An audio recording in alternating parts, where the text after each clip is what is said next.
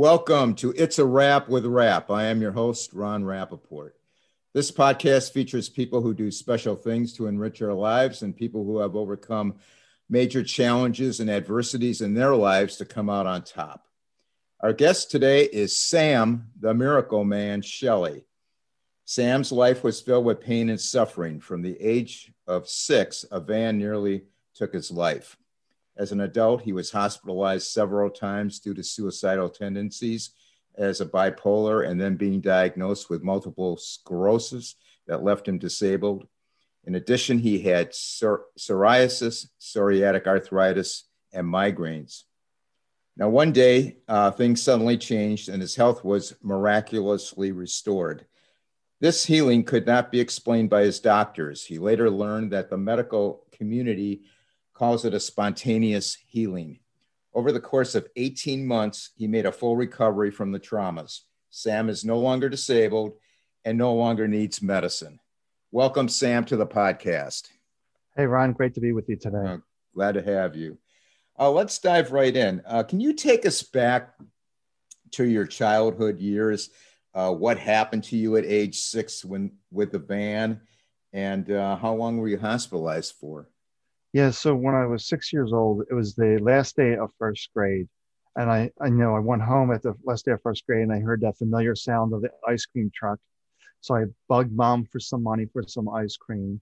Well, then I got my ice cream. Then when I was going around the van to go back to my house, a van was speeding down the road and ran over me. So at that point, yeah, I was knocked unconscious, had head trauma, compound fracture in the left arm, and a broken left hip. So I was out for a while. I was in the hospital for about a year and in recovery for several months after that. Wow. What were your ensuing years like? Can you take us from, say, grade school up to high school? Yeah, so I really don't remember too much from like early grade school because of the head trauma and the other things. All I remember for sure was like I left school at the end of first grade. I returned to school back in fourth grade. So, second and third grades were homeschooled or whatever. And then at fourth grade, after I completed fourth grade, my parents decided to move and I had to repeat fourth grade again in a new school district. So that was kind of traumatic for me to repeat a grade because my skills weren't up to par after missing second and third grade. And then then the school years were pretty difficult because I was an undiagnosed bipolar going through school. So it was a very difficult time for me. So I went from this really quiet, shy kid to somebody that would just argue with the whole class over something trivial, unimportant stuff. What were your college and post-college years like? Well, let's see. Well, after high school, I couldn't see myself going to a 4-year school. I just didn't have it in me, if you will. So I just went to a 2-year school and got a degree in electronics because I was always, pretty much a loner for the most part, really introverted, really shy, keeping to myself.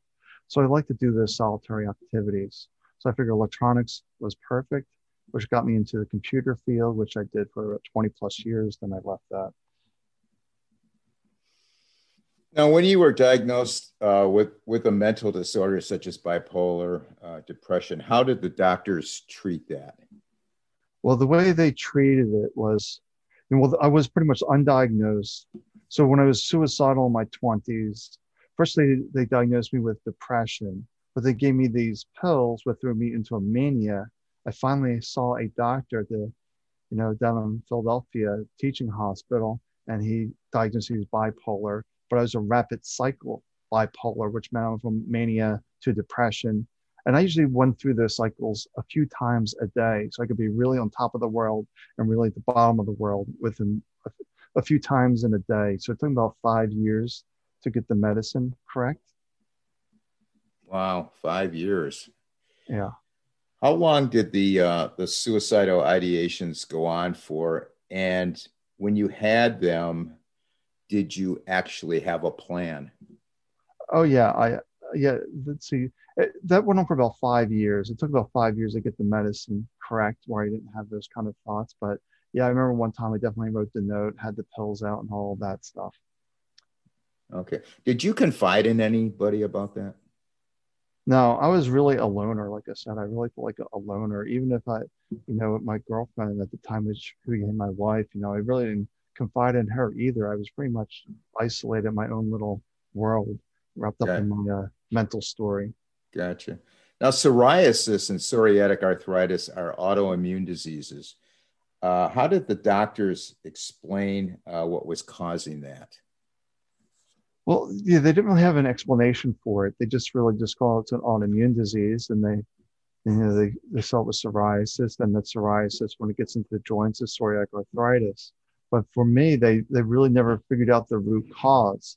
Even like the bipolar, my doctor never once said to me, "Do you know you all these thoughts you have, all these beliefs and opinions, they're not the truth." He just prescribed more medicine. So I saw him for like, nearly 20 years, and it was mostly medicine, but he never once suggested like yoga or meditation, something out of that mindset. Was always medicine. Yeah, it seems like they're always throwing pills at everything, and they're Right. just not getting down to the root causes. Right. They're not getting to the root cause. And this is where the autoimmune disease was. They weren't getting to the root cause. The root cause was I was completely stressed out and overwhelmed with life, extremely self-critical, extremely judgmental. So I was creating this really toxic inner environment where the body starts attacking itself from all the Right. criticism, all the judgment, and all the stress was just manifesting on immune diseases. Yeah, and that makes absolute sense. Now, at what age were you diagnosed with the MS, and to what degree did you have it? Okay, so I also had migraines, in my 20s. I had really severe migraines. So when I was 37 years old, I had the worst migraine of my life at my corporate job. And I just knew something was really wrong. So I had the worst migraine of my life, but I managed to get myself home after that. But then that night I was checked out of the hospital for stroke. I talked to my neurologist for the migraines. So I saw him Monday morning. Tuesday, I was by Monday, Tuesday, I was barely able to walk. So I had the MRI Tuesday, and by Wednesday, I was in the hospital because I could not walk. So the Wow. MS hit me really hard, which is really common for men. It hits them really hard, really suddenly. That's the way it usually is for men. So I was in the hospital for about 3 weeks, not knowing what was going on with me, Yeah. because multiple sclerosis is a process of elimination. Oh, you don't have this, you don't have this, you don't have this. So they after 3 weeks, they concluded from 3 tests, MRI evoked potential and spinal tap that it was MS. And how did they treat your MS? Medicine. Yeah. So just more pills. So by time I was diagnosed with MS, I was taking 13 daily medications, an injection for the MS, needed the cane, cooling vest, all sorts of aids just to survive. Well, that answers my next question. 13 daily medications. I wanted to know how many medications you were on. What prompted you to discover and practice meditation, and how did you meditate? Yeah, because the thing is, I was never a spiritual person. I was always in the corporate mindset. It was always black and white. I had to see it to believe it kind of mentality. But when I was diagnosed with MS, I really had a lot of fatigue, a lot of the issues. So I was really a couch potato. So I was always watching a lot of TV shows, everything and anything on TV. I used to watch ghost hunting shows, but I didn't know if it was real or fake. To me, it was TV, it was entertainment. Right. But then I saw a tweet from a ghost hunter. Hey, we're having this event down at Fort Mifflin in Philadelphia. I'm like, well, I can go to that for about an hour or so before the fatigue really kicked in. So I got a hotel by the day of the event. I got a hotel nearby, and I went to this event. So at the time, it was really an adventure for me to travel. I had a freezer for my cooling packs, I had my cane, all my medicine. It was always an adventure going any place. Yeah, I can imagine. So yeah, at this event, well, first I just have to tell my audience about the sweetest destination on earth, Sweet Pete's Candy Store, located in Jacksonville, Florida. Featured on CNBC's The Prophet, renowned candy maker Peter Behringer and partner Marcus Lemonis built Pete's Dream Candy Shop, a 23,000 square foot Victorian mansion is filled with 3 floors of candy, a dessert bar, and an interactive candy factory. Every guest gets a sample of their legendary sea salt caramels. There is nothing in the candy category this company doesn't make. For example, gourmet candy, caramel, premium chocolates, nuts, variety of chocolate popcorn, chocolate-covered marshmallows, lollipops, and molded treats, novelty candy, retro candy, and for those with allergies, they offer gluten-free, dairy-free, and nut-free and sugar-free items. At Sweet Pete's, you can let your imagination run wild. They can create custom chocolate and candy molds to meet your desires. Sweet Pete's offers fundraising sales programs to nonprofit groups. Sweet Pete's ships nationwide and also sells wholesale. Sweet Pete's is now offering It's a Wrap with Rap podcast listeners a special offer. When you order off the website, use the code RAP and receive 15% off. Sweet Pete's is a 2020 TripAdvisor Traveler's Choice Award winner, so when visiting Jacksonville, Florida, stop in for a tour and a great experience satisfying your sweet tooth. Visit Sweet Pete's on the web at www.sweetpetescandy.com. The website address will be posted on the podcast notes. I did my research and see what was the most active, supposedly active area of the fort. Fort Mifflin was used during the Revolutionary War and during the Civil War. So it was always, let me just get rid of this distractions. Okay, yeah, so it was just always, just wondering, so I was at this event, and at this event, I went to the Casemates, which was used as a prison for the during the Civil War time.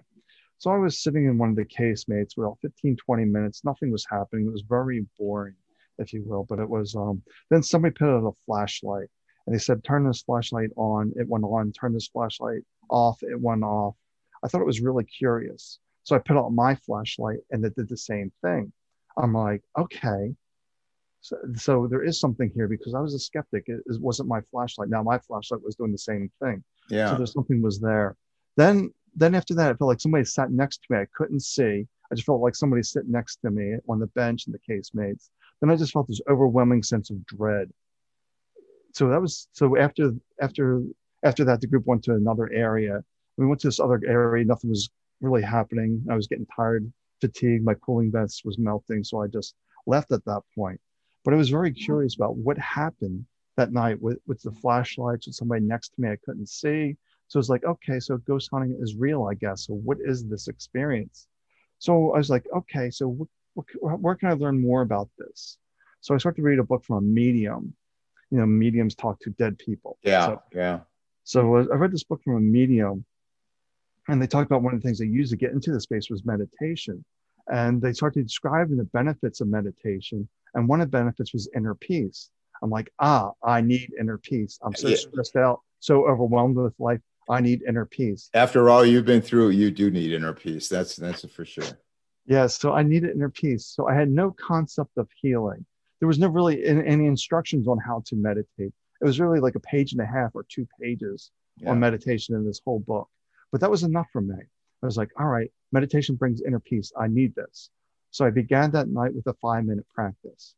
But I was under the impression that meditation meant you stop thinking. So for the first 2 weeks, I would sit there for 5 minutes and tell the mind to stop thinking, stop thinking, stop thinking. Mm-hmm. Then I realized it was a thought chasing a thought. Then I realized, wait a second, I have thoughts, but I'm not my thoughts. That was the first profound realization that I was not my thoughts. So the next question that came up for me, well, if I'm not my thoughts, then who am I?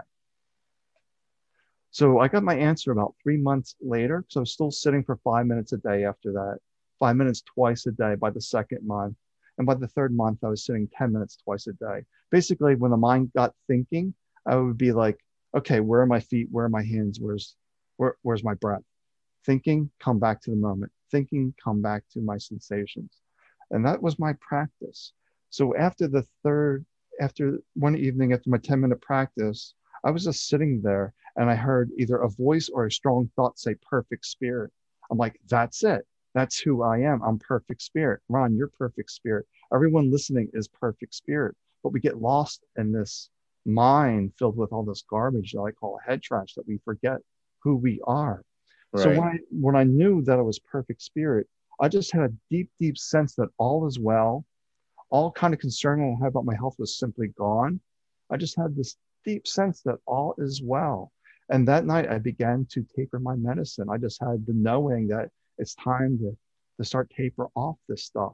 So 16 months later, after hearing Perfect Spirit, I was taking no more medicine, needed no cane, had no signs of disease. I was simply following my own intuitive voice, my own instincts. So the perfect spirit that you found it just through meditation. Yeah, just hearing those words, perfect spirit, or that thought, perfect spirit, that intuitive voice, say perfect spirit. And the mind got very quiet after that. Like somebody took a broom to the head trash and swept it all out. So over what period of time did you discontinue all your medications, and what was the withdrawal like? I don't know where if you were on benzodiazepines or anything Oh, like that, that was the absolute worst but drug for I me to would get have, off. yeah, I know that that's like the worst. Yeah. That was the absolute worst. That's the only medicine that I worked with a doctor to get it off of. I was like, I just can't seem to get off this. So this doctor, my rheumatologist, he gave me advice to get off this medicine. He was the only supportive doctor. The rest of them had no clue why I was getting off the medicine. He was the only one that was supportive. So Wow. he gave me tips to get off the benzo, and I did that. But then the universe works in strange ways. When it was time to get off my daily injectable for MS, there's just a lot of resistance within myself. But there's this rare side effect that happens with this medication. And I never experienced it. But when it was time to get off that medicine, I was getting that side effect every day for 5 straight days. I'm like, I need to stop this. It's obvious I don't need this anymore. What So was that? What was that side effect? it was like rapid heartbeat, like tightness of chest. That's a sensation getting like tightness of chest, really rapid heartbeat. So I was getting that for like 5 straight days. I'm like, no, I can't do this anymore. Yeah, that must have So been awfully scary yeah, so for it was sure. like, all right, I get it. I'm not supposed to be on this medicine anymore. So that was that. So I stopped taking medicine, and about 9 years now I've been off medicine. No problems, no That's issues. great. That's great. Uh, when did the suicidal ideations fade away? Well, once I was stable with the medicine, that pretty much wasn't an issue. But one thing it did, I wasn't, I don't know if it was, I was just extremely depressed when I was given the MS diagnosis. Like my bipolar became unstable at that time. But they did give me some additional medicine to help with that. Because the way I was diagnosed with MS was really unusual. It was basically a visiting doctor just on a weekend, like a fill-in doctor. He Yeah. just basically walked in one day and said, well, he's on his daily rounds, like, oh, we concluded you have MS, and promptly walked out. He basically said, oh, we determined you have MS, you'll be okay. And he just left the room. Wow. I'm glad you don't. I'm glad right now you don't have to deal with any more of those doctors. Who dubbed you the Miracle Man? Well, it was after I wrote the first book, one of the book reviewers on Amazon called me Yeah. the Miracle Man, and it Yeah. stuck. Yeah. I like that. Sam the Miracle Man. It's got a good ring to it. What was your family support like during the MS period? And tell us about your married life at that time and how all that was Yeah, so affected. so from my family, my mom was supportive, and my father was supportive, but my wife wasn't too supportive at that time. Like I was in the hospital, for MS for 3 weeks, then in rehab for another month. I told her all these kind of things, all these disability aids I need at the house so I can come home. So after check out of the hospital, she has me running around to all the stores getting my disability aids. I'm like, why didn't you do this beforehand? It's summer. I don't do well in heat. This makes Yeah. no sense. She's dragging me around. And her thing was like, I didn't want to buy the wrong things. And it wasn't that. She just wanted, that wasn't supportive. And yeah, like when I was in the teaching hospital in Philadelphia for 3 weeks, I didn't see her very often. She didn't come down too often. I later discovered, which ended the marriage, that instead of seeing me, she was out on dates. Yeah.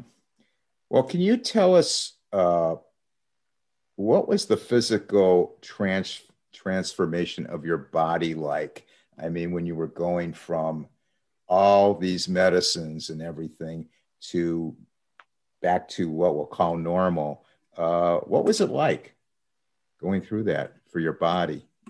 Yeah, it still feels a little surreal for me because I basically had an injured, damaged body from the age 6 to the age 44. So Yeah. it still feels like I didn't have a healthy body for that long. It still feels like surreal that I don't need a cane today. I don't need medicine. I don't need anything. So it's a little surreal today that, my transformation. Did did religion or spirituality play any part in this at all? Well, I had no spiritual teachers when I was going through this journey. I was really just following my own intuition, my own insights. Out of curiosity, I was, starting to go into some metaphysical groups and things like that. But I didn't really have any like guru or anyone that I followed. It was really my own instincts. And then after I healed, then I started to read the spiritual books and try to understand what I went through. What prompted you in 2014 to write the book I Don't Dwell, and tell us a little about the book? Yeah, so basically I wrote the book in 2013. It was published in 2014. But it really came about the book was everyone was asking me, how did you do this? How did you do this? So Yeah. I decided to lay out in the book of how I did this. And actually, I actually shopped it around and got a traditional book contract for that. So the publisher went out of business. I just give the PDF of the book away. I just give that book away now so people can just see the steps that I did. And it is extremely simple, my 5-minute practice. And then the next book that I have an idea that I started to write a little bit was the 5-minute cure. That's really what it was, very simple practice of I'm either in the mind or here in this moment. Now, what was the reaction of the physicians treating you after you stopped all of your medications, and what were your labs and your MRIs? What were they like? Yeah, so the last appointment that I had, because I was dropping all my doctors as I was getting off the medicine because they weren't supportive of my journey going off medicine, except for my rheumatologist. He was the only one that really helped me with that. But I kept my neurologist appointment. I just wanted to be curious to see what my neurologist would have to say. So I saw him, I guess, 2, 3 months after I stopped all my medicine and things like that. And he was really puzzled. He's questioned me for 45 minutes trying to quantify what I did. He's like, Yeah. your scans are clear. Your blood work is better than my blood work. The only thing wrong I see with you is a non-specific hand tremor that everyone has. And he just started to grill me with all kinds of questions, trying to understand it. And he couldn't figure it out. It wasn't until I saw Dr. Gabor Mate at a conference in California who, he's a pretty famous doctor, goes around talking about mindset and how it impacts the body. Well, he basically asked me some questions to figure out what I was doing. And he just looked at me and said, oh, you stopped believing your mind. Wow. Wow.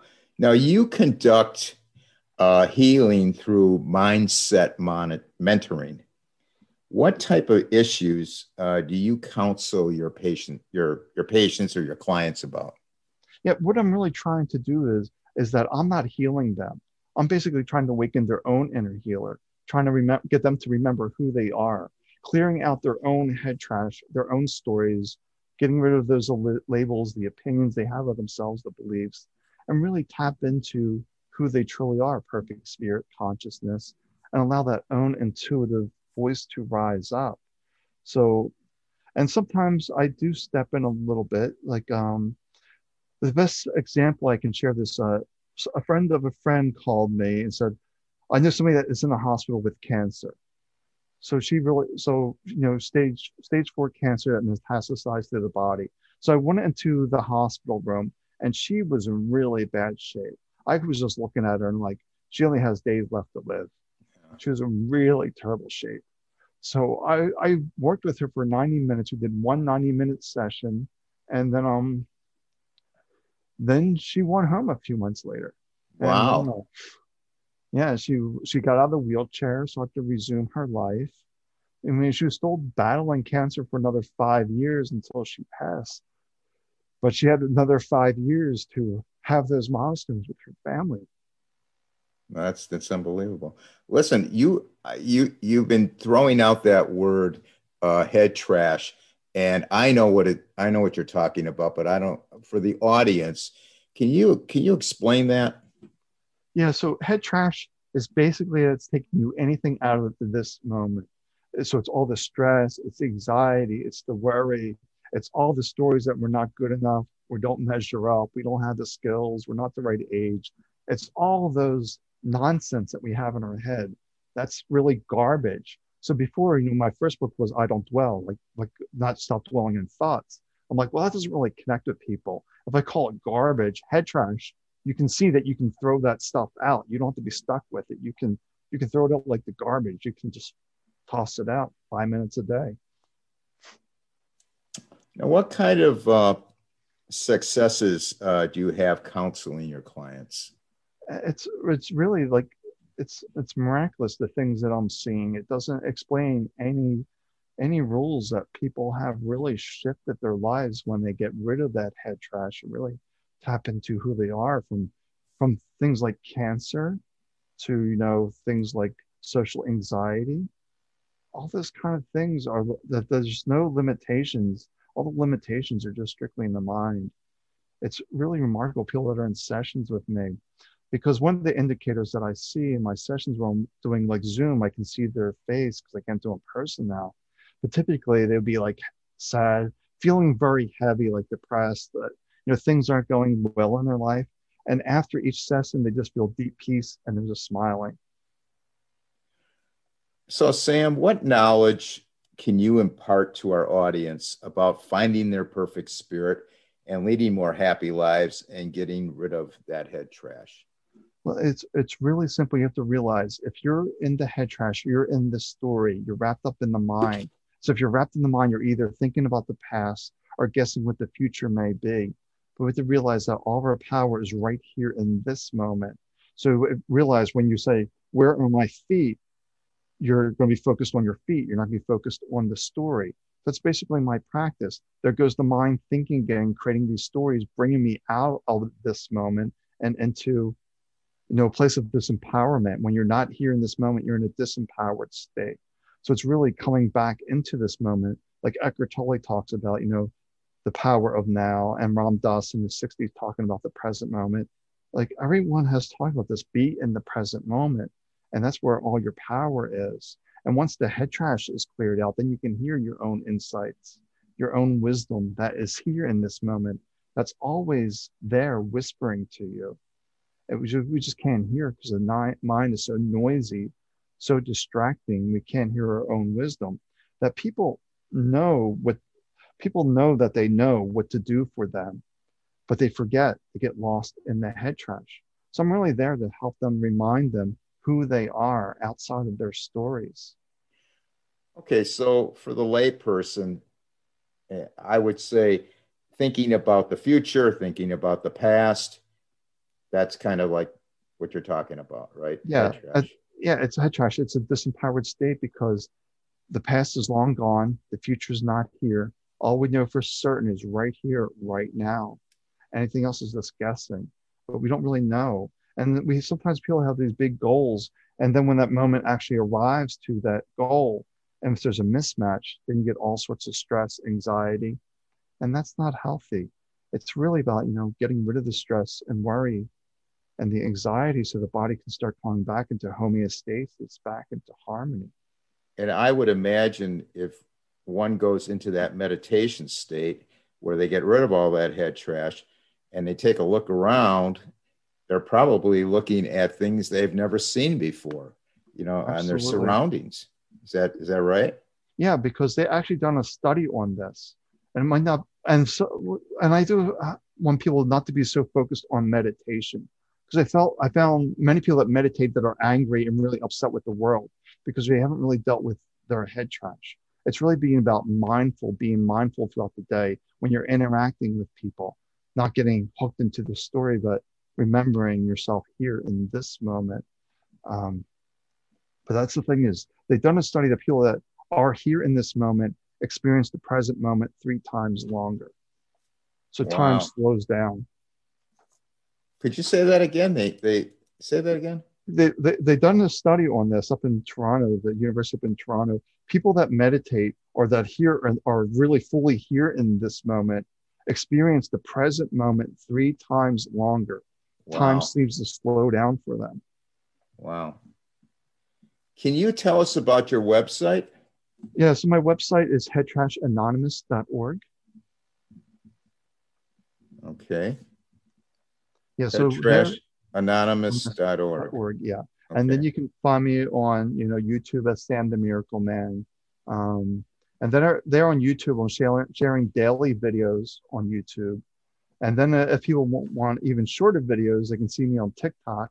And I've been doing daily videos there for about 2-3 weeks now. So I do these 15-second, 30-second TikToks of just the daily wisdom nugget, if you will, just some insights. But then I dive into deeper topics on the YouTube, including some meditations to clear out the head trash. Because once you clear out the head trash, then you're unstoppable. Yeah. I'm going to try it right after this. Do you have an email, or is it just everything off the website? Yeah, they can email me at sam@headtrashanonymous.org. They can reach me there. But and then also I'm on Facebook. If they're on Facebook, I think go Head Trash Anonymous Global Chapter. If they go to my Head Trash group on Facebook, they can get a copy of my first book, the PDF of I Don't Dwell. I just give that away in that group. They can just see the files and download it. No emails required or anything. I just want to freely give it out there, give that wisdom out there. And people have read that book and cleared their social anxiety. I have a really nice testimonial. Somebody read the book. They were unable to work because the social anxiety was so bad. After reading that book and doing the steps, and now they're back in the workforce. Well, it was certainly an interesting talk. I will include all the links in the podcast notes. I would like to encourage our listeners to contact the podcast with any comments, suggestions. Our email is itsawrapwithrap@gmail.com. Our podcast is now on the HC Universal Network of Podcasts. Please check out our website at hcuniversalnetwork.com for all of our episodes and other great podcasts. Our website is itsawrapwithrap.com. We're on Facebook. It's a Wrap with Rap. Thanks, everyone, for listening. I want you to stay safe. And for now, it's a wrap.